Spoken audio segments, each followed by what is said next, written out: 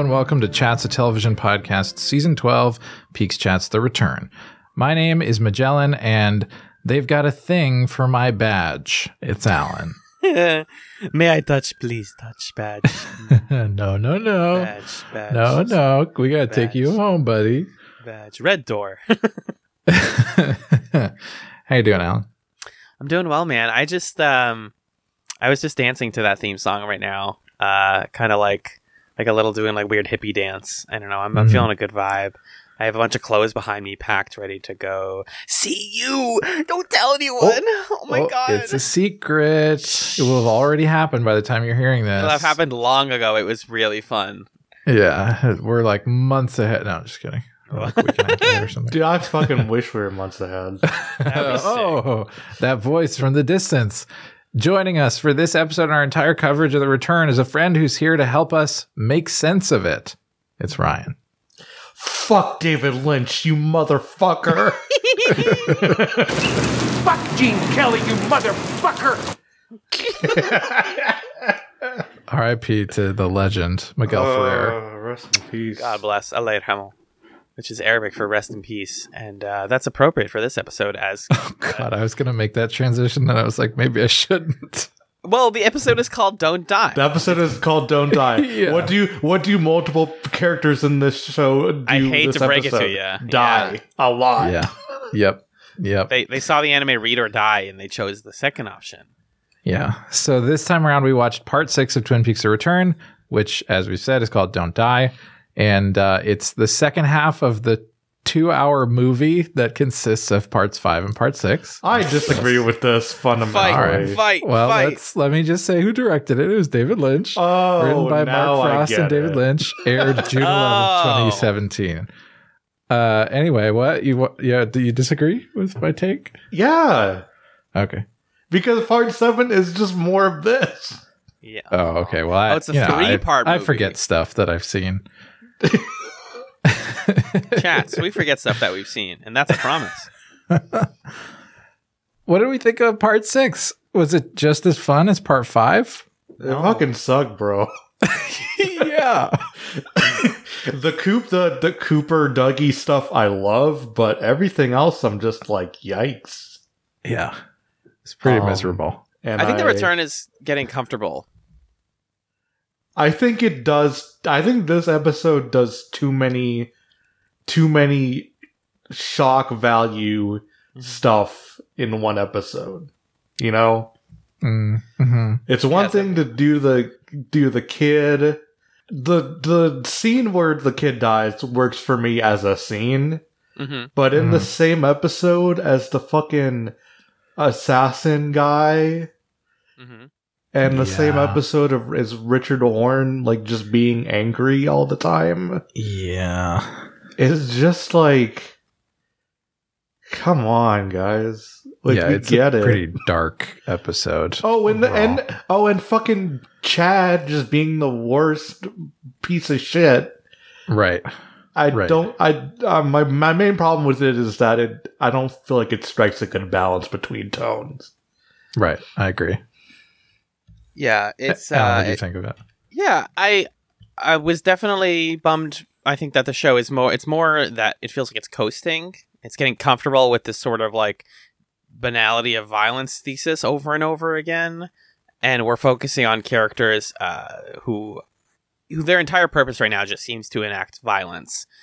We've been introduced to characters literally in the last 2 episodes who are already being killed, and it's like, okay, I get it. Violence is bad and violence is normalized, and okay, but like, let's get more. Like this season is full. The engine propelling it is more and more themes, and when it burns out on a theme and sticks to the same one for 2 episodes in a row, it's like I can already feel the steam running out. And this is an 18-episode season, so it's kind of disappointing that we found an episode. Yeah, I just feel like the show this season of Twin Peaks is at its best when it gives you a varied platter of emotions and themes to chew on. And that is especially true of the last like stretch of the season. Totally. But for this, it's like they're setting up a lot of stuff in like the most miserable way possible that I just felt hollow by the end of it. Mm-hmm. You're like a Dark Souls character. Yeah. I also wonder, I don't know what the point is. Like, I feel like we don't we don't really learn a lot of new things. No. When we see our good friend with the scary face in his truck run over a kid, which happens, it's like, okay, I already knew that he was terrible. I guess you're just really emphasizing that. And if you're not looking at the credits, the show hasn't told you his name yet. Right. Yeah. No one ever says his name unless you like look at the credits. But it's like, yeah, what are you guys doing with this guy? I don't care. Right. And then we already know Chad's a Chad. His name's Chad. Every single solitary line that he said has been shitty. So it's like, I didn't learn anything new. We learned that the person Shelly's fucking with is a scary drug dealer. So that's like great. a Joker Yes. drug dealer. Yes, that guy. Yeah. We learned that he's like horrifying.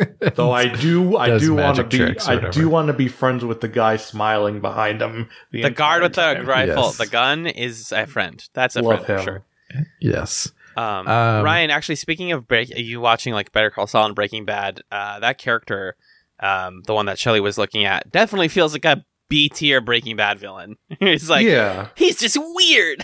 he flips a coin. Sorry, you were saying Meg? No, I mean, I think it's interesting that you bring up Breaking Bad because there is some of this stuff that maybe part of it for me is it doesn't feel like totally Twin Peaksy. It feels like they literally find Dougie's license plate on top of a couch. yeah, that shot is in like the fucking desert. Are you kidding me? That shot is like the pizza box on the roof in Breaking Bad. It looked just like it. Yeah. So I don't know. It's a little too, because the cool thing about Twin Peaks, the original series, is that it's still kind of strange in comparison to Prestige TV. Like there just isn't another show that really does exactly what the original series does. And there's definitely stuff that's happened in The Return that is so iconoclastic and unique that that's still true. But then there's stuff like this in this episode where I could have seen a kid get run over on AMC or something. You know what I mean? So it's not, I'm not learning much, and it also doesn't feel particular to the show. And maybe this is just my own like squeamishness about like gore talking, but that's how I'm processing it anyway. But even like stuff like Breaking Bad like has its pace. Like it eases you into that world, and when things are getting tense, you know what you're in for. I feel like this episode is like shock death for like the entire episode, at the point where I'm just like, what are we doing? Yeah. It's a really strangely paced episode also. And I get Woman John's saying too, though, that it kind of segues right out of the other one. I mean, it does literally open with the scene that is in the credits of the previous episode, so you could have watched these back to back and had not missed a beat. The guard outside of Dougie's work is really asking him to leave. Whatever. This is a guard who's doing his job, but he's just like, "Sir, are you good? Are you good? Do you need help?" And once again, I'm tracking these characters who actually show concern for Dougie Cooper's well-being, and for it to be this like security guard, this like wholesome security guard to be like, are you on drugs? is it's something. I don't know. But he wasn't really able to help him. He takes him home though. I had a feeling, I was worried that this guy was like someone famous and it was another weird cameo, and it's not really. The guy's just another character actor. But we get into some really great comedy. You know, we're talking a lot about the violence of this episode, but I think some of the stuff with Janie and Sonny Jim and Dougie here is top tier. It's all great. Some of the best. The opening of the opening of this episode is like some of my favorite stuff. Yeah, for sure. And it's a great ad for chips. Oh man, I loved the scene with Dougie and Janie E at the dinner table, and she's like, "Come here, I made you a sandwich. Why were you gone for so long?" And then they're like sitting around eating after a long day, and there's like a minute of them just eating, by the way. It's so good. And He's like, well, I have the lines right here. He has a bunch of files from work that his boss wants him to look into because he said the other guy at the insurance company was a liar, and he's like, okay, we'll look at all this stuff. And Janie says, "What are these?" That's him patting them. Coke files. I forgot his full food. It's so hilarious because he says it so matter-of-factly, and then there's another pause, and then he says, case files again. Yeah. And I am almost positive that Kyle MacLachlan was like about to break in that scene. He was like, looked a little too pleased with it, You're right. but what a funny moment that Case was. files. Yeah, it's Yeah, fantastic. these are case files. That's what these are. They're eating sandwiches. I love sandwich and chips. That's a great meal to me. I've seen this brand of chips before. Like when you go to like a cafeteria or something, this is always the brand of chips that they have. And she tells him to go say goodnight to Sonny Jim. He brings the chips with him. I really want her to be like, leave them. But it makes for some great comedy when he's like eating upstairs and he hands one over to Sonny Jim, and Sonny Jim's like, I already brushed my teeth. Like Sonny Jim's the adult in this. I haven't brushed my teeth yet. Ooh. So that's the key to everything, Ryan. Once That's again, how you know Sonny Jim is purely good, is because he already brushed his teeth. He brushed his teeth. There you go. Exactly. Yeah. That's the difference between good and evil. He's free of corruption. So they have a cute interaction, and then Janie's like, no, get the hell downstairs. What's going on? I opened this envelope. It has pictures of you and Jade. Who's Jade? And once again, Dougie has to remind her that Jade gives 2 rides. Yeah, here, this is the exchange. Jade give 2 rides. I'll bet she did. I'll bet she This whole time since the first instance of Jade give 2 rides, I've been waiting on the edge of my seat for the episode when Naomi Watts says, I'll bet she did. Yeah. Because it's just so good. Yeah. Oh, something I missed, by the way, from when he's upstairs with Sonny Jim is this the sweet, The clapper light the clapper stuff. lights, so Yeah. nice. This scene is super sweet with him and Sonny Jim. I love it. That's just good parenting right there. Play with a clapping light. Here's a question about Dougie that I have. Go ahead. Sorry, go ahead. 1 second. The part of the scene where Sonny Jim, like, he is bracing for his dad to ignore him Mm-hmm. when he goes upstairs because he Aw. goes into the other room. Yeah. That fucking, because it says so much about the actual Dougie Jones. Right. Yeah. In a way that hit me pretty hard. No, for sure. I think honestly the best stuff about these scenes is imagining and thinking more about what the actual Dougie Jones was doing and how he acted around people. It's like a mystery that can't be solved, basically, or has no solution. My question was going to be, I know Magellan hasn't watched it, but Ryan, you've watched BoJack Horseman, correct? Yeah. Have you watched all of it? No, I haven't. So in season 5 of that show, this isn't a plot spoiler, but they introduce a gag character called Henry Fondler, which is basically one of the main characters makes a sex robot because they are asexual and they want to please their good friend in a sexual way without, engaging with it themselves. So they make a sex robot that has like dildos for hands. It's very silly. But that isn't the extent of the joke, because BoJack Horseman is the kind of show that doesn't let a joke just come and go. The Henry Fondler says he has like a voice chip, so he says a lot of stuff like give me more, and like wow, I love it, and all that like kind of sexual goofy stuff. Mm-hmm. The great comedy of it is that everybody in the world assumes he is a person. And so he basically like fucks this sex robot fucks his way up into becoming the CEO of a big company by just like saying sexual innuendo out of context. People are like, you want more? All right, what do you want? You want to be CEO? And he's like, give it to me. And they're like, I guess you can be CEO. Jeez, you're so forceful.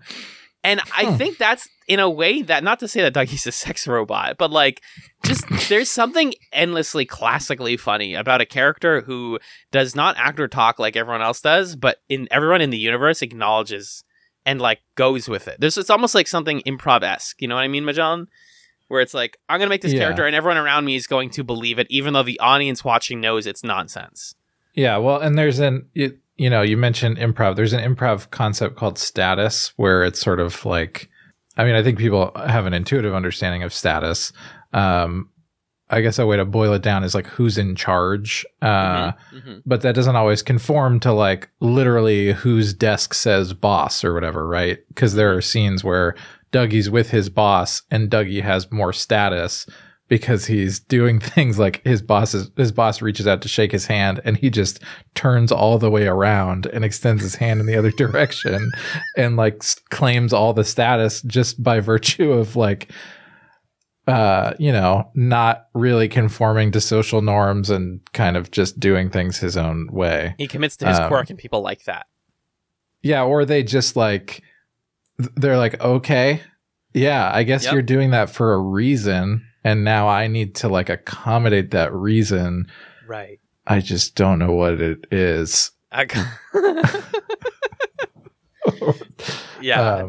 But it's pretty fun to watch. I think that boils down what I like so much about the comedy of the Dougie scenes is just watching people bend over backwards to make sense of what he's doing and how he acts.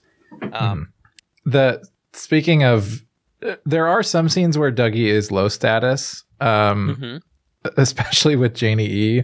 Like when she's just so pissed at him, and I was really amused by like how much affection Dougie Cooper felt for Jade. Like, oh yeah, Jade.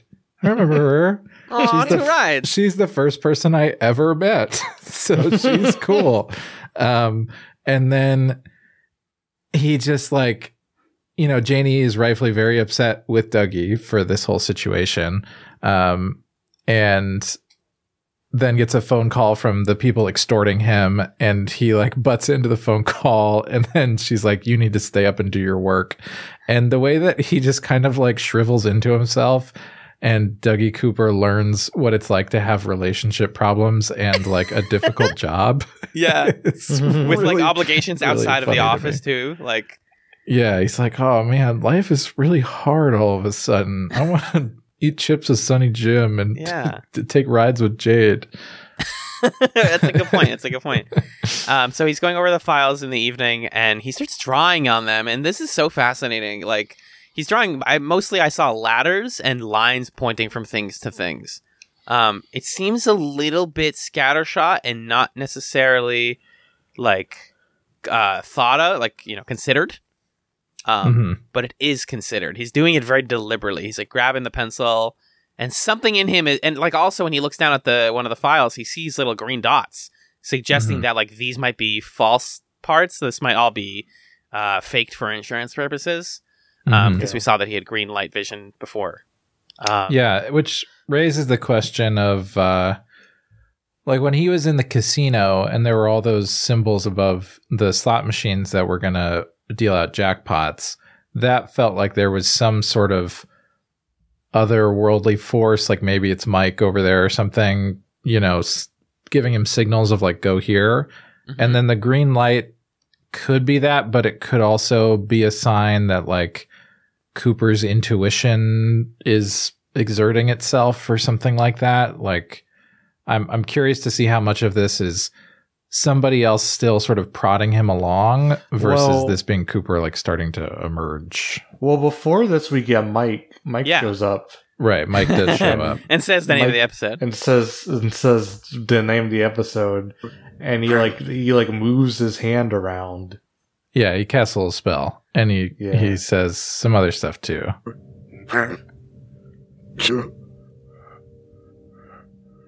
Wake up. He tells me he has to wake up.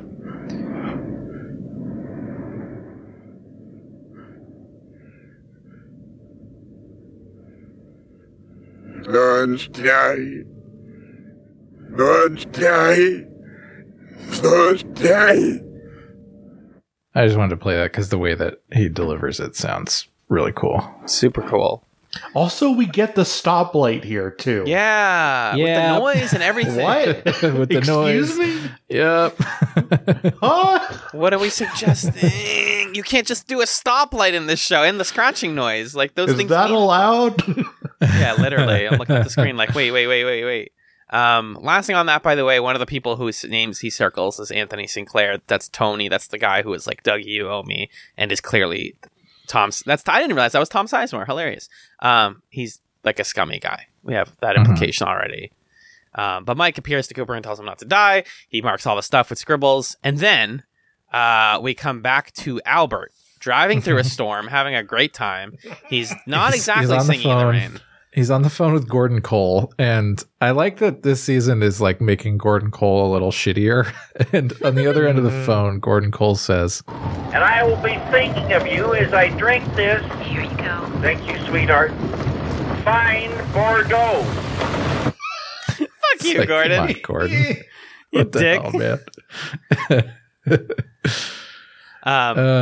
Is that just Gordon's being a jerk? Is there a strategy there? Like he and Diane don't have, by the way, we'll talk about that, but he and Diane don't have such a great relationship, or I why think isn't he there? if two people show up at the bar, it'll be weird. Yeah. And Albert sure. is way more normal than Gordon. Yeah, it's a really loud space. Like, Yeah. maybe that's what that is. That's probably the reasoning that Gordon gave to Albert. And he's like, all right, Okay, fine. I'll stay home with my Bordeaux. He goes outside. He hates the rain, and he says the iconic line here.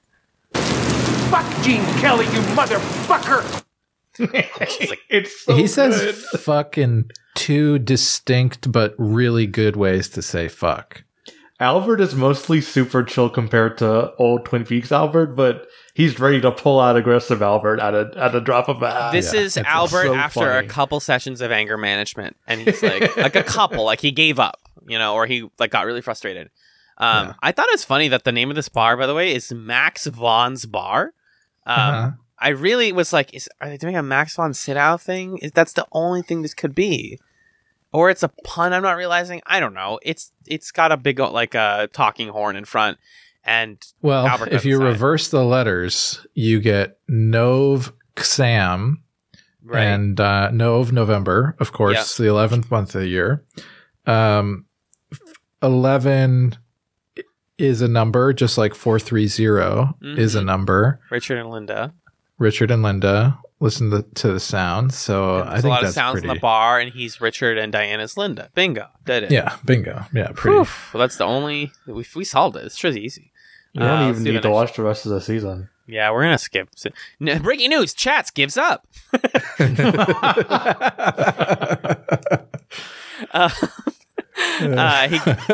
He goes inside, he finds the woman he's looking for, she turns around, and there she is. It's Diane. Yes, that Diane. Yeah, played- Diane's a person. She's a real person. Okay, She's I have the a missing question. pieces. Wait, Alan Yes. played by who? Sorry. This Laura is- Dern. The legendary Laura Dern. It's her with a bunch of makeup and some cool nails Mhm. and some cool accessories. Cool hair. Yeah. She looks cool as hell. Very cool. Love her hair here. Yeah. Did You have a question, Magellan? Did you remember it was Diane between? I remembered Diane existed. I think what threw me off when he was like, I know where she drinks, is it cuts to the Roadhouse right after that. Okay. And so that was the episode, I guess, trying to trick me or something. Okay. And say like, oh, it's somebody living in Twin Peaks who's at the Roadhouse. But I remembered that Diane was a person because that definitely blew my mind when I first watched the show. Yeah. Do you both remember how you felt when you learned that Diane is a person? That Diane was a person? Yeah. Well, do we know? He says Diane at this point, right? Yeah, I definitely had a moment where I was like, wait, and I was surprised and excited by it. But Laura Dern, in my mind, I hadn't seen as many of her films at the time. So I was just like, Right. was The Last Jedi even out at this point? No. I think I think The Last Jedi was after. Yeah, I think it okay, was so after. this was like Because the it was year. December, yeah. This was the year of like Laura Year of the Dern. Dern, yeah. Year of the Dern. I know she had like brief appearances on stuff, and also she's in Jurassic Park. But other than that, I was like, who? For me, like by this point, I had gone through all the David Lynch films. They promoted the fact that Laura Dern was in the show. Like they did photo shoots with Laura Dern, David Lynch, and Kyle MacLachlan, but they didn't say what her character was. Badass. And just knowing that she's a collaborator with Lynch, if Diane was going to be anyone, it was going to be Laura Dern. So Right. I was more surprised as the way Diane is like presented with the hair and the and the fancy makeup and the nails and stuff. That was the surprise to me. But the fact it was Laura Dern made it 100% sense to me. Yeah. It's also silhouette theory, which is basically when the way you have a good ensemble of unique characters is when you could see them in silhouette and you'd instantly recognize them. And that hair and that outfit and all of that, immediately you're like, that's Diane. Like, I've never seen what Diane looks like, but I suddenly feel like that is who Diane was in my head that Cooper was talking to on the tape recorder all these years. It's a great character design. It sounds like from my reading that Dern and Lynch worked on this design together specifically, like just the two of them, and kind of built her character as a collaborative effort. Yeah, that tracks. Which she also just has the voice for it. Yeah. I can't describe her voice, but it definitely sounds like, in this scene, it definitely sounds like former FBI agent. Right. Right. She's having a drink. She's having a great time. That's all we see of her right now, but I'm really excited to keep track of Diane. I will say, the characterization of Diane here doesn't totally line up with the missing pieces when she's joking with Cooper about who's going to get the sandwiches or whatever, or get the coffee. Well, that's something to keep track of. I mean, that was 1990. Now it's 2017. Right. It's been a while. Yeah. It's been 25 years since the last episode of the Chats Files. Anyways, we hard cut. That's a joke for no one. Oh my God, I just got it. Good job. The advancement of the logging industry. And you're like, wait, what, the log? What? We're watching some logging stuff happen? This is not Twin Peaks. And our creepy friend from before is talking with first we see the security guard, Ryan and I's best friend, the guy who's holding a gun, like a fucking machine gun or whatever, like he's posing. I said like he's posing for a Facebook picture where he's like, look at how cool I am holding this gun. That's what he looks like. He's smiling with it. He's just like, what's up? And in front of him is the guy that we were saying Shelley was making eyes at back in part 2. And him and creepy guy are making some sort of drug deal here. He's kind of a bizarre scene. It doesn't really track with anything we know so far, other than creepy guy sucks and is kind of unsettling, but he's actually thrown off by how weird this other dude is. Very weird vibe. Also, the guy in classic drug dealer villain fashion has sophisticated tastes. At one point, he asks, did you ever see the movie The King and I? Hilarious. And then he says, I said I liked it. Throwback to Pete Martell from the original series. True. Maybe this is Pete's son. I did not remember that. Great catch. The King and I. Oh my God. I think David Lynch has seen 3 plays. And then it just gets weird. The guy flips a dime into the air and it lands in creepy dude's mouth, but then it's not in his mouth, it's actually in his hand. The most David Lynch scene. Yeah, you just wanted to do some fun with editing here. It literally is just let's be weird with editing. And the guy calls our creepy friend here Kid, and he gets really mad about that and almost lashes out, but doesn't. And then he's driving and he's like, I'm not a kid. I'm not a kid.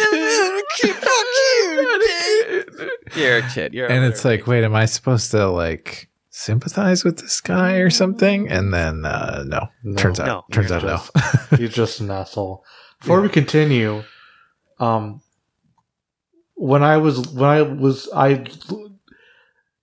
recently there was a new X-Files thing, and I put it on, and I was like, there's a lot of bare naked ladies in this podcast. Whoa.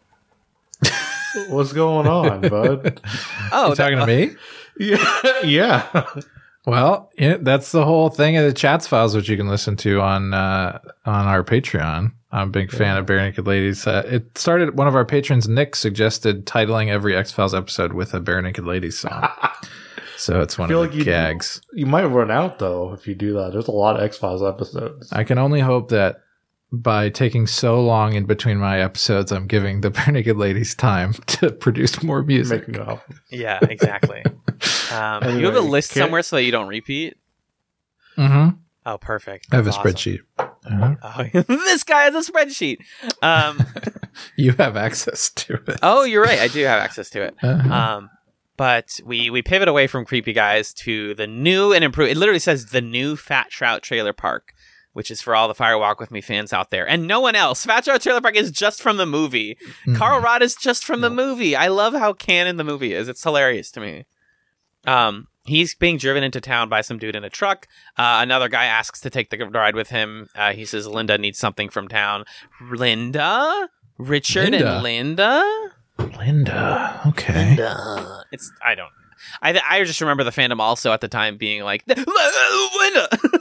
That's it! We figured it out! It's like, no, come on. This to me is just a picture of like, I think this season especially has a fascination with like the different parts of like low income America and what that looks like. And I really like this scene a lot. Yeah, it feels this is nice. Like this feels indie movie nice where I'm just like, we're sitting in a car talking about money problems and work and stuff. And, Carl is like, I don't have a lot to live for anymore because I'm an old crusty guy. And the guy's like, no, you're not old. Come on. Like, this is just a very honest human moment.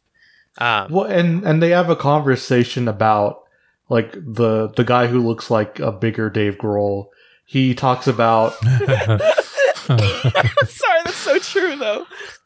He talks about like one of his family members, like they like it took him 6 months to get a new wheelchair. Yeah. Because the family member like has a disability.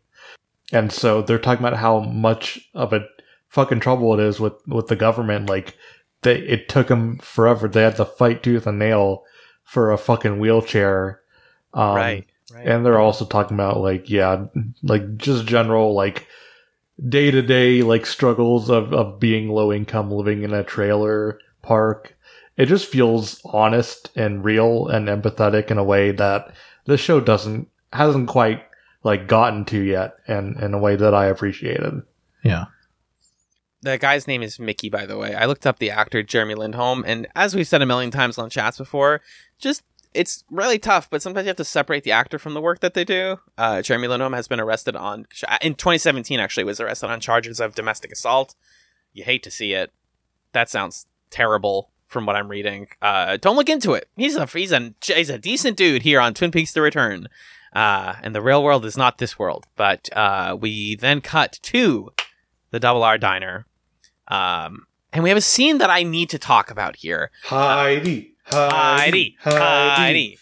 getting. When I heard that laugh, I'm like, let's fucking go. I'm back. Heidi's back. This is great. Heidi's here. Andrea Hayes is back. And she still works at the Double R with Shelley. A woman comes in named Miriam to the diner. And she orders like a bunch of pie. And this is like two larger women just like talking and being cool to each other. And up until the point where they make the thing about like, I just really love your food here, their weight is like not commented upon, and Heidi's has never been commented upon. And as a big person myself, I always am like really sensitive to the way that fatness is portrayed in media, because it just isn't, or it's a joke 100% of the time, basically. We're getting better, but we're still not where I think it should be. But just the comment about like, oh, I just really love your pie. If you stop it there, this feels like it's a joke about, wow, this girl loves to eat. Haha. It's not that mean, but it's just like, it's kind of like saying, yes, big people like to eat. Done. That's the end of it. But then she goes one step further.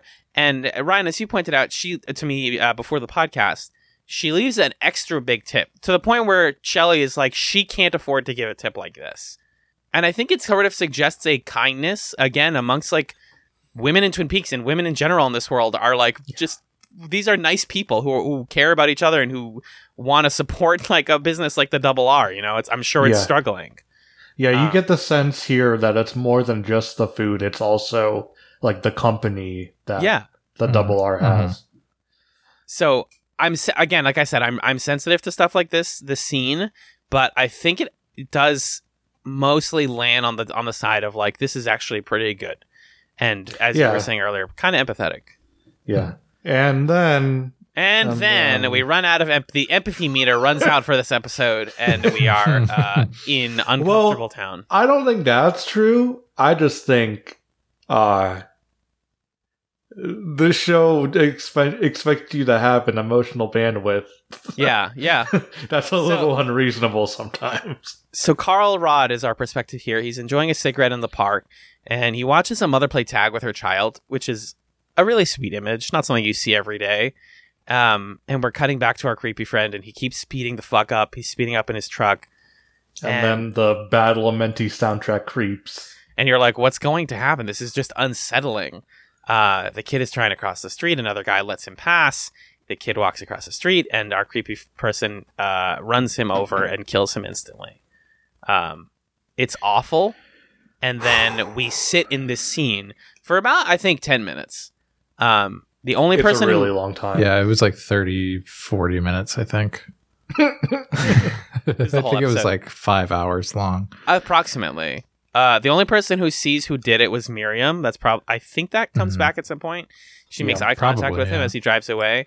And we're fixated on this. It's the way that everybody in the crowd like stops what they're doing to look on instantly. This is like the most extras the show has had, by the way. Seriously, it's just like, wow, there's extras on this show. Yeah. Everybody's looking on. Nobody has anything they can do. I mean, the kid's like 100% dead. Carl approaches, and then we get a shot where this really determines how you feel about this scene. Well, okay, so Carl sees a yellow, orange, like orb thing that flows up into the sky. It doesn't. Okay, first thing, this is the same intersection where the ring scene in Fire Walk With Me happens with Mike and Laura Leland. Yeah. So this is the same intersection. They're calling back to it. It even cuts to the same electricity pole at the end of the scene. And so you know the orb sort of rises, not quite an orb, but I'm calling it like an a orb. cylinder almost, or like I don't know, it's orange. It like floats up, it goes into the sky, but it definitely wants you to focus on the electrical wires up top as well. Shout out to Michelle. If you read the book, The Secret History of Twin Peaks, you know that there's some paranormal stuff going on with Harry Dean Stanton in the show. Oh, word. So it's kind of like hinting at that. Yeah. Also, the fact that he sees that. And then after because he like went into the woods when he was a kid and saw stuff or something. Yeah. Okay. And he's the one that sees this like spirit. Like I'm go so up. glad we had somebody read The Secret History of Twin Peaks for us. That makes me so happy that we get that. That's right. This is one of the scenes where like made complete sense to me because I'm like, oh yeah, Carl Rod, he was abducted by aliens, of course. And even if you haven't read that though, you definitely get the sense that Carl Rod is like in the Stephen Kingian way, like touched by magic a little bit. Yeah, he's like perceptive in a special way or something. Yeah. Like that. Lynch and King, actually, a lot of Lynch and Stephen King comparisons here. Both of them like magical old people. Usually Stephen King tends to lean towards magical black people for better and mostly worse. But that's what's going on here. Carl Rod goes and comforts the mom who is mourning. No one else knows what to do. I just think that's what the camera work is telling us here is everybody feels like they should be doing something, and all they can do is like regard this with shock and horror because there's no preventing it now. I will say the music does a lot of heavy lifting because it's really good. It's great. Yeah. This definitely. I agree with what you were saying before, Ryan. Of like as a scene, this works because it evokes the same sort of feelings as like the pilot of Twin Peaks in a certain way, where it's like, okay, this unexpected horrible thing has happened, and now as a community of people that don't know how to grieve, we have to like figure out what comes next. And then just like, then we have to cut back to, you know, the shitty guy, and he's cleaning the blood off his truck, and he's like, I told you to get out of the way. It's like, get out of here. But the difference is like, this is not even halfway through the episode. Right. And we still have more to go where more people are going to die. So. Yes. This isn't speaking of, this isn't the period on the episode. It's like, and you know, it being in the same street intersection as Laura and Leland and Mike's scene, it's like once again, people are onlooking and don't know how to help, and it's too late for anybody to help anyways. So that just comes right back. But then several things happen at once. Back in Las Vegas, the guy, Duncan Todd is the character's name. He's on his Lenovo ThinkPad. And it's straight up a Lenovo thing. Literally. Don't hide it at all. Product placement. It's so funny. Collecting checks. He's like, I'm gonna go home and I'm gonna read some comics on this thing. But he can't read comics because a red square magically appears on his screen, and he's super worried. He unlocks a safe behind him and pulls some files out of it. And why? Is it a virus? I think it's a signal. Yeah, it's like a message. Because I think he's the one. It summons Ike the Spike. Right. Because he's the one that sends the pictures to Ike the Spike, right? That's the implication I got. Anyway. I think so, yes. Before we get there, just the scene Ryan mentioned earlier, the police investigate the scene of Dougie's car explosion. His plate landed on the house across the street. Douche LV, etc., etc. We already talked about this. And then we get introduced to some more violence. A short man with an ice pick is in a hotel room. He is rolling some dice and just is recording the results of the dice rolls in a journal. I love to do that to pass the time. I can only imagine that Lynch and Company were like, we need something for him to be doing. What's weird? And like, that's the and only he's like, thing. I've got some dice. Yeah, I've got some dice. I got a journal. How about Okay. that? It's actually a reference to Hank, who also had dice. Oh my gosh. Yeah, there you Sucking on the go. dice, sucking on the domino. Evil people have dice. Evil people love gambling. That's my one problem with The Return is nobody's sucking on a domino at any point. Yet, Magellan. Yet. Okay, I guess you're right. Yeah, there's Second half gets quite a few weird. episodes to go. Yes. Someone slides 2 photos under his door. There's a photo of Lorraine and a photo of the old Dougie. Wait, a photo? Sorry, a photo And of who? of course, what happens when we see Lorraine, Magellan? It's Lorraine.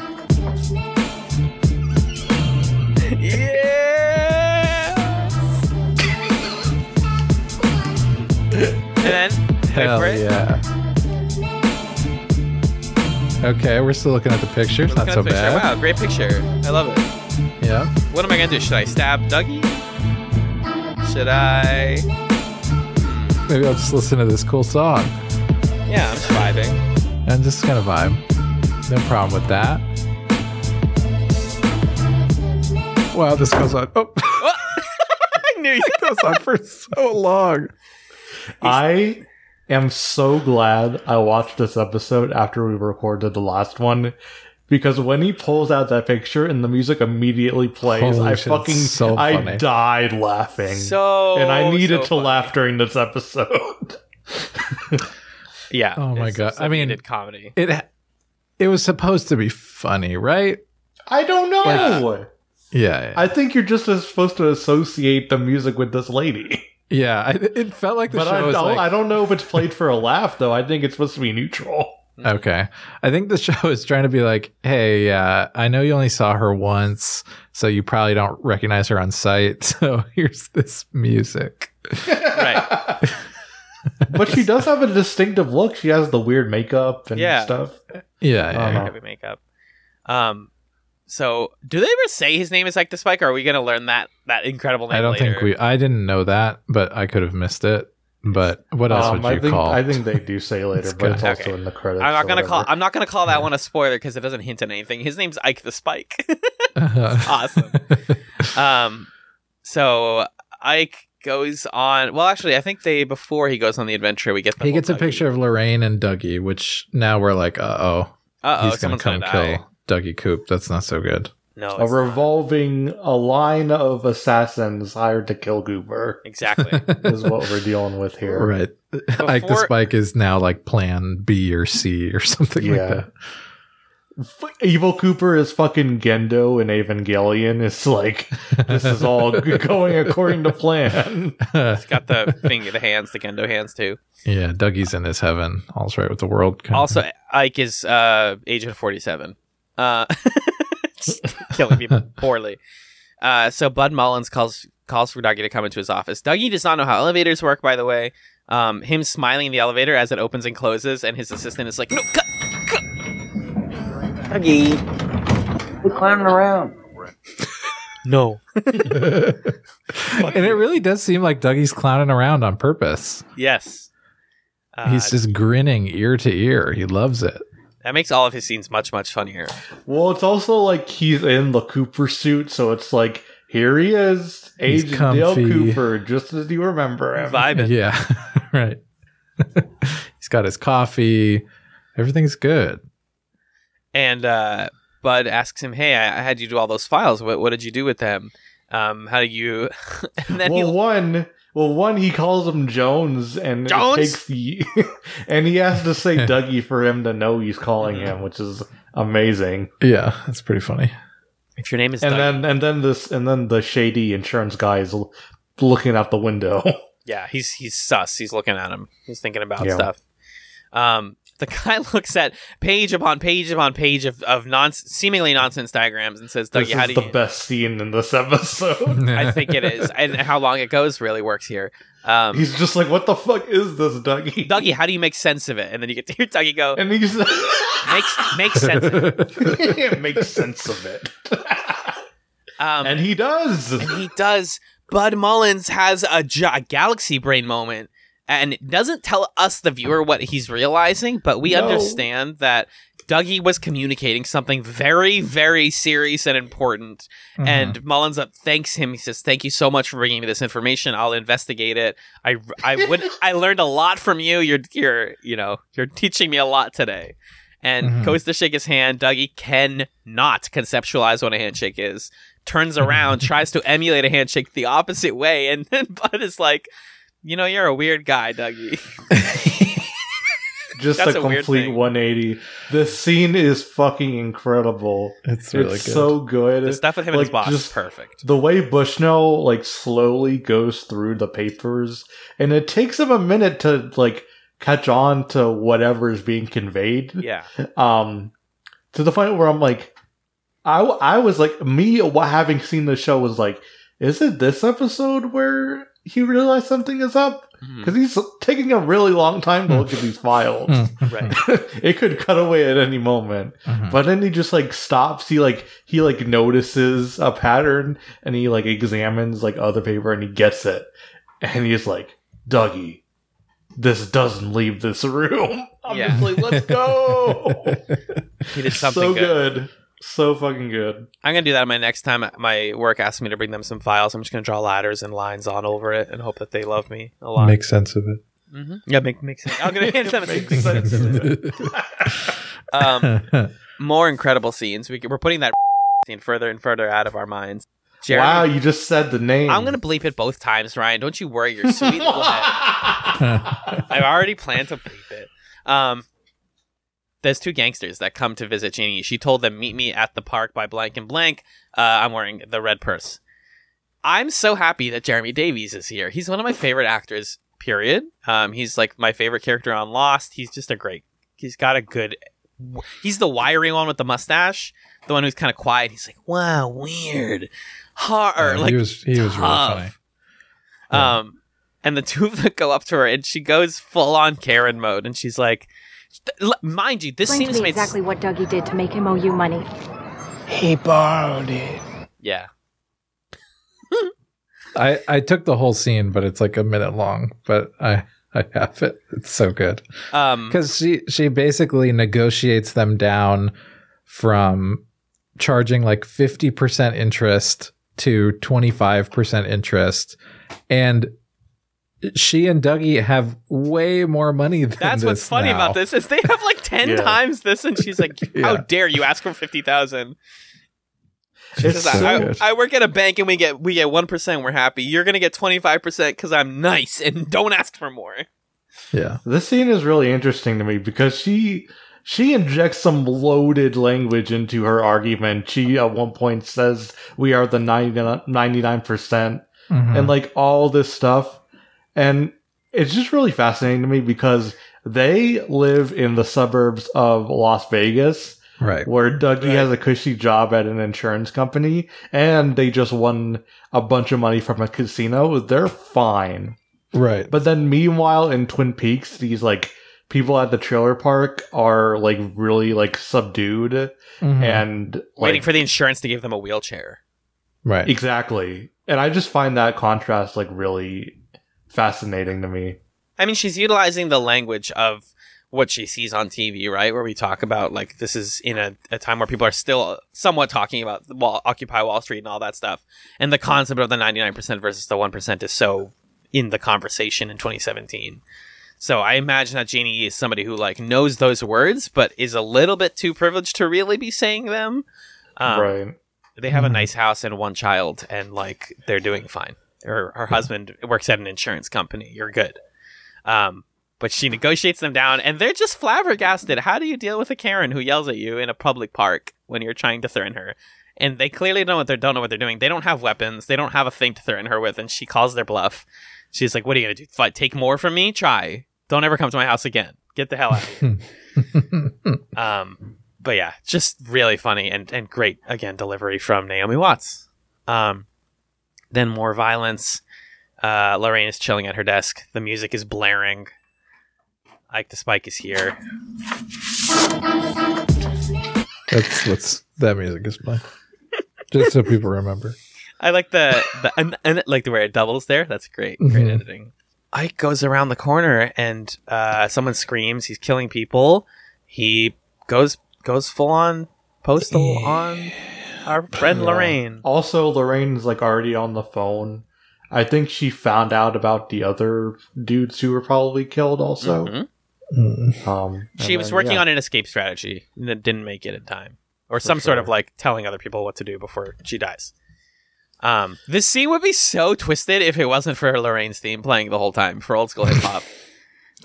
Still pretty twisted. It's twisted, but in like in a Joker-fied way, I think. Yeah.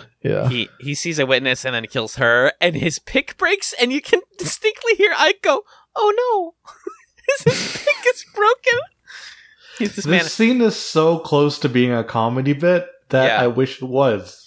If there wasn't so much goddamn blood, it would be pretty funny. If it wasn't as like gory, and if we didn't get as many like shots of Ike like stabbing Lorraine, like this scene would have been hilarious. Because we have the music, we have Lorraine trying to out-juke him for some reason. Oh my god. Good effort. But then it becomes the most unsettling scene as Ike is just going ham. Yep. And then chases after another witness, and then this fucking spike breaks. His thing breaks. I'm sorry. In a way that comes back later, which is ridiculous. Does it? Yes. Anyway, the scene is almost good. Yep. But it just didn't land with me. And John, did you have any other further thoughts on Ike the Spike here? Oh, I mean, I don't really know what to say about this, but like this man's real life body is also like a part of it, you know, and seems like that was purposeful on the part of the casting and the directing. And that's like a Twin Peaks recurring thing. I don't know what more to say about that, but that's going on, you know? Yeah. Which also I think detracts from this scene. Lynch and Company's obsession with non-traditional bodies, like short people. There's definitely some aspect of like this is also funny because it's like that. Like if he was just a 6 foot tall dude, looked exactly the same face, then this scene wouldn't play as funny. It's weird. The vibe is weird. Right. If I can veer off topic for a minute, sure. This actor has multiple highlight reels or like demo reels on his IMDb. He's also a drummer, which is awesome. Yeah. Hell yes. He also has done a bunch of commercials, and one of the commercials was like for a dating app. And in that commercial, he talks about he is like lying about his height, and so they are meeting this woman on the date, and then she's like, you're not these 6 feet or whatever. And he's like, but if I said my real height, I would only meet with smaller people. And I like big women. I like tall women, and I'm like, damn. Okay. That just reminded me of Outlet. Okay. All right. You looped it back around. I do love a big woman. Funny. Okay.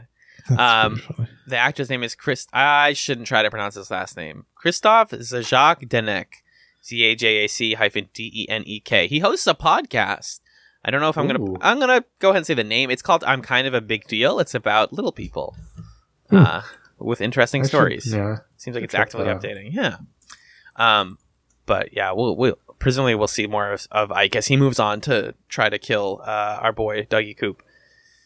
We come back to Twin Peaks. We get a really strange couple of scenes here. We're basically in Twin Peaks for the rest of the episode. Hawk drops a quarter in the bathroom stall. It rolls and allows him to find... It's like a fucking Zelda dungeon or something, the way he's like... What does he find? First of all, the door is built by a Native American manufacturing company called Nez Perce. Yeah. Nez Perce, I think. Nez Perce, yeah. Which comes up in the secret history. No kidding. Just saying. Oh my God. Mm-hmm. Yeah, that's a indigenous group of people who are native to this particular area of the United States, I think. Oh! Wow, okay, they did the research a little bit. His coin also has a Native American head on it. Mm-hmm. So this is, it has to do with your heritage. Okay. Mm-hmm. That's the payoff, I guess. And Hawk is like, naturally, he's like, I gotta bring out the crowbar.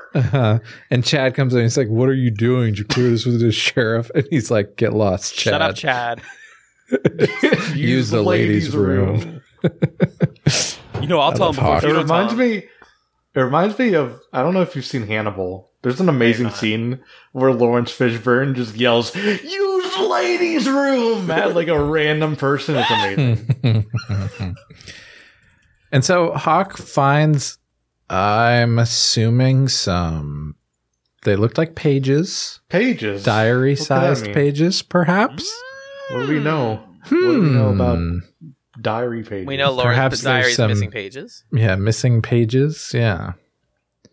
I listened to the Secret Diary of Laura Palmer. I know that there's a chunk of that story that's missing.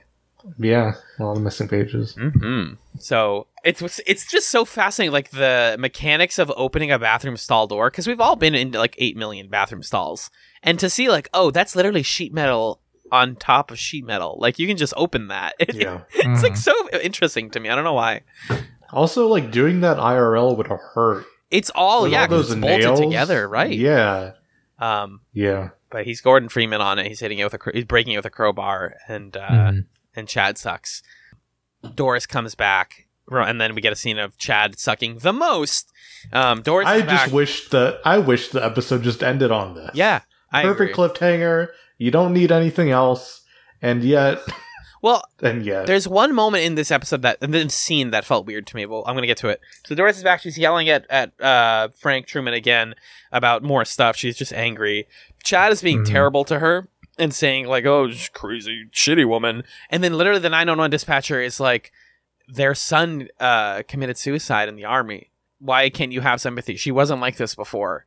And then Chad like makes fun of him and like insults him and it just does a shitty impersonation. Yeah. Terrible stuff here. Yeah. And then just like, you're a cop. You're literally a cop. And the officer next to him does seem to show empathy. I don't know what's up with that guy, but it pans over to the guy on the right and he's like, huh, this is a bad thing. I don't know. He seemed like zoned out. But why did we focus on him? Why did the camera go to him? Oh. It's weird. Yeah, no clue. Now that we've seen Chad literally being a criminal and also like being a piece of garbage, I have no problem saying that I hate this man. He's shit. He's awful. Mm-hmm. Shout out to Twin Peaks for actually showing us a like corrupt cop, because I don't feel like the original show really did that much. Yeah, but it's kind of showing a corrupt cop as like he's the exception to the rule almost. Yeah, like most of these people are normal. He's the weird one. Yeah. So I don't know. Fair. Well, I mean, Twin Peaks showed corrupt cops. It just didn't view them as evil. Right. It didn't go so far. Do you know how many opportunities Harry had to arrest Josie? Right. True. Right. No, that's a very good point. Yeah, literally one of the Trumans. Josie. Like that. Josie. Put it down! My God, he startled me. And then we get an absolutely stunning performance by Sharon Van Etten playing Tarifa. This is definitely my favorite Roadhouse performance. Roadhouse one so far. I'm biased because I already love the song. Yeah, but it also suits the episode, I think. Yeah. I pulled the lyrics up. I'm not going to try and English class this, but it's obviously got the right vibe. It seems like a wistful, romantic kind of song. But I like it a lot. And I think people should just listen to it. It's called Tarifa, and it's by Sharon Van Etten, and it's beautiful. That's where we end this episode. So, I don't know. We don't do ratings here, but this felt extremely like a 3 out of 5 episode, maybe a 3.5. Yeah. To me, I just was like, this feels like I'm going to forget this one and zoom on right past it, except for the Sharon Van Etten performance, basically, and some of the Dougie stuff. Yep. Final thoughts, notes, questions, comments? The upswing is like the next episode. I remember being like amazing. So next 2. Yeah. Well, yeah, but for different reasons. True. We get a lot of, without saying anything, we get a lot of plot. Yeah. Next episode. Y'all want some meat and potatoes? Yeah. We're gonna get there. Excited. So next time we're going to be watching part 7 of Twin Peaks: The Return, which is called "There's a Body All Right." Oh God! Do we remember who says that line? I already know. Okay, you know. It's somebody in North Dakota. Yeah, I was going to guess South Dakota people. South Dakota, rather. Yeah. I'm going to guess it's the coroner lady who's really funny. I hope so. No, based on the way it's worded, like "there's a body, all right," I'm going to say it's the what's his face, the detective. The Buckner. Well, we're on the correct ballpark because we already know that the FBI is the FBI that's on their way to track down those Briggs fingerprints. Yes, I believe that's FBI. Oh, it's the Air Force lady, right? Okay, yeah. Oh, they're already because they're going in assuming nothing's going to be there. So yeah, you're right. Oh, okay, that makes sense. Yeah. Good stuff. Good stuff. There is a body, all right. And there is a plug zone. Ryan, where can people find you on the internet? You can find me at BluestRose430 on Twitter. Amazing. I'll do the plug zone this time, John, if you don't mind. Habibo. Go for it. Habibus. Let me pull it up. Here it is. Folks, chatspod@gmail.com is the number one source of emails to us. CHATZPOD is how you spell that word. @chatspod is our Twitter account. We post all sorts of updates about the show and when new episodes come out. We have a community-run subreddit, which is r/chatspod. That's where we are re-listening to old Chats episodes with our homies. And if you have the chance, please do a couple things. Rate us on Apple Podcasts or your podcast platform of choice. That's how people hear about the show. Really trying to get the audience expanding for Peaks Chats and beyond. So that's much appreciated. And if you like our work and you want to help us continue to podcast and hopefully, do it long into the future, consider checking out our Patreon, which is patreon.com/chatspod. Over there, we have all sorts of bonus content. As mentioned before, Magellan's doing a solo X-Files podcast called The Chats Files. We have film commentaries if you want to listen to old movies. David Lynch's Dune, for example, is a recent one that I like a lot. And we have pilot chats where we pilot shows that become future chat shows. And chats nights where we do all sorts of fun games. And sometimes we just talk to each other because we're best friends. If you support us at $5 or more, you get a thank you at the end of the episode. And right now, I'm going to thank the following people. Kat, Marcus, Nick and Pat of the Brothers at Infinite War, Fendon, Six, Stefan, Jen, Magellan's mom, and new patron, Arthur, from Full Metal Analyst. Thank you, Arthur, for supporting ChatsPod. Chatspod.com is the number one source for all things Chats, a television podcast. And thank you to Camilla for doing our podcast art. She is Camilla Strader on all the social media platforms. All right, it's time for Chatsums. Wait, I just also want to say shout out to Michelle on the Secret History episode. Also from Full Metal Analyst. It was great. Great episode. As someone who read that book like 5 years ago or whatever, you pretty much nailed everything that was important in that book, and I was delighted about y'all's reaction to some of the more ridiculous stuff in that book. It's a really, really fun episode, and yeah, Michelle carried that. that whole thing for us. It was awesome. He's going to carry that weight, as they say. We have Chatsums here at the end. If you're still listening and you want something to do or enjoy within the next week before the next Chats episode, we have some recommendations for you. Magellan, would you like to go first? I need to. We've recommended Patrick H. Willems before, right? We have. But you can recommend a specific video if you want. So, okay, I'll give kind of a repeat Chatsum and kind of a new Chatsum. I had to write a lot of letters of recommendation today, and there were two things that helped me to power through that process. One of them, this is the repeat Chatsum.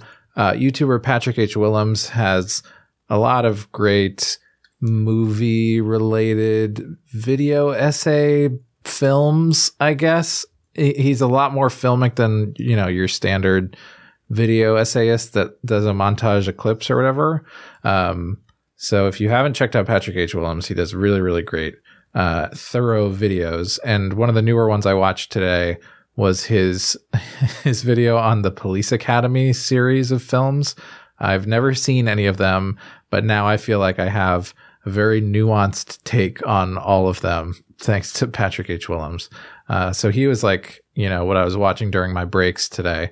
And from a productivity perspective, the thing that helped me out was the Pomodoro technique. I'm sure a lot of people probably know it, but it's a productivity technique where you set 25 minutes to focus and work. Give yourself a 5-minute break, 25 minutes of work, 5-minute break, back and forth, back and forth.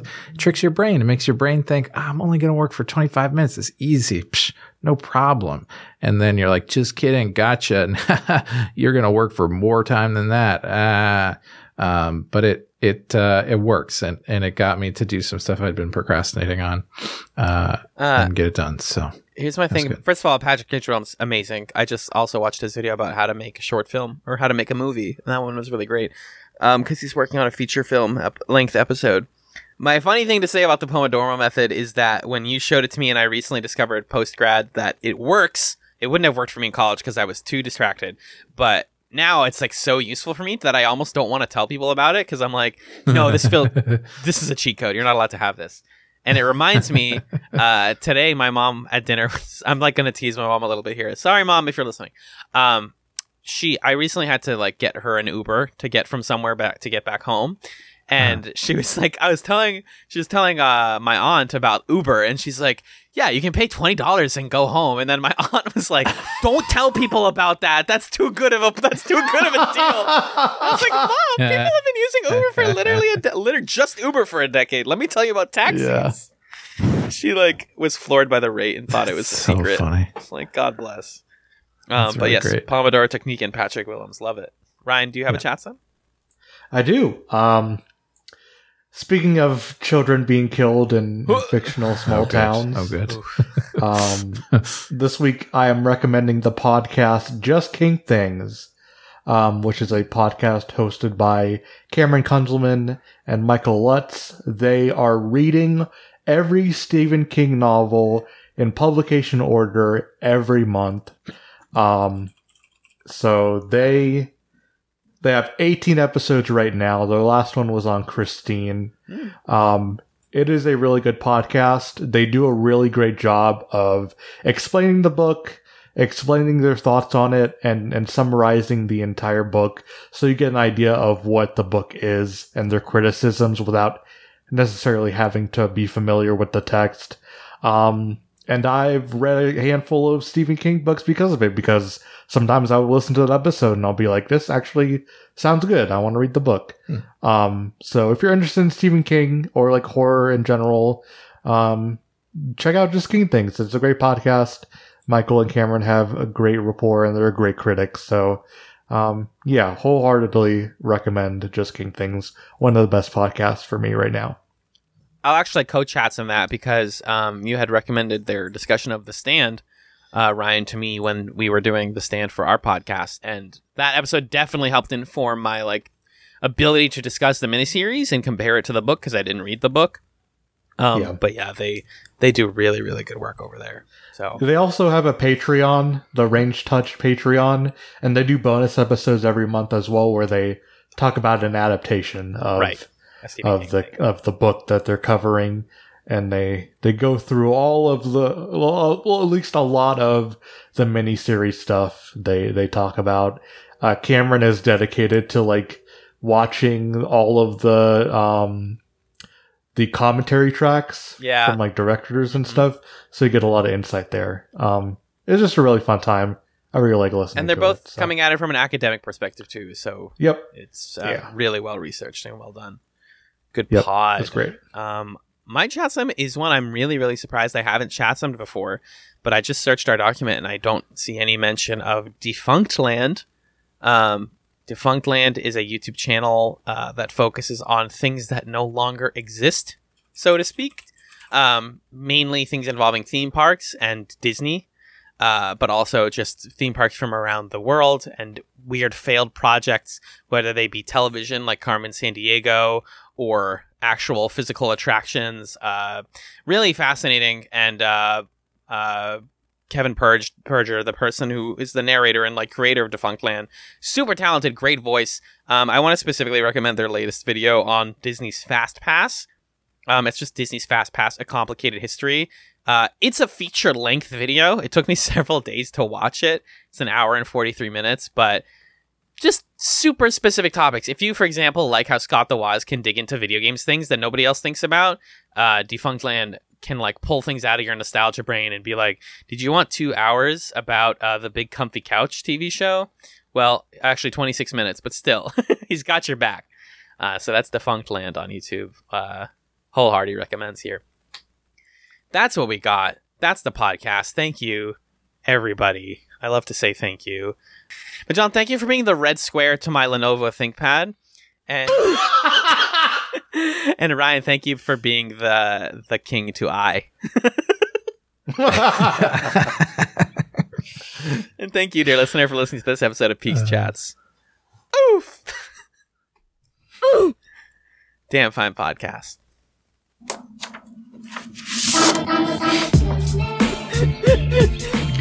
Let's ride out to this because I don't think the last time we can do it. Rest in peace, Rest in peace, Lorraine. We love you so much. You were never a character. Should we shout out the song that this is sampling from? This is sampling "Good Man" by Raphael Sadiq, I think. Yeah, Raphael Sadiq. Good song. Yeah. Yeah, I did not realize it was a sample sped up or whatever. I'm gonna do a quick remix right now. Okay, give 2 rides. Bet she did. Whoa. It worked out so well. That was really clean, yeah. Super clean edit.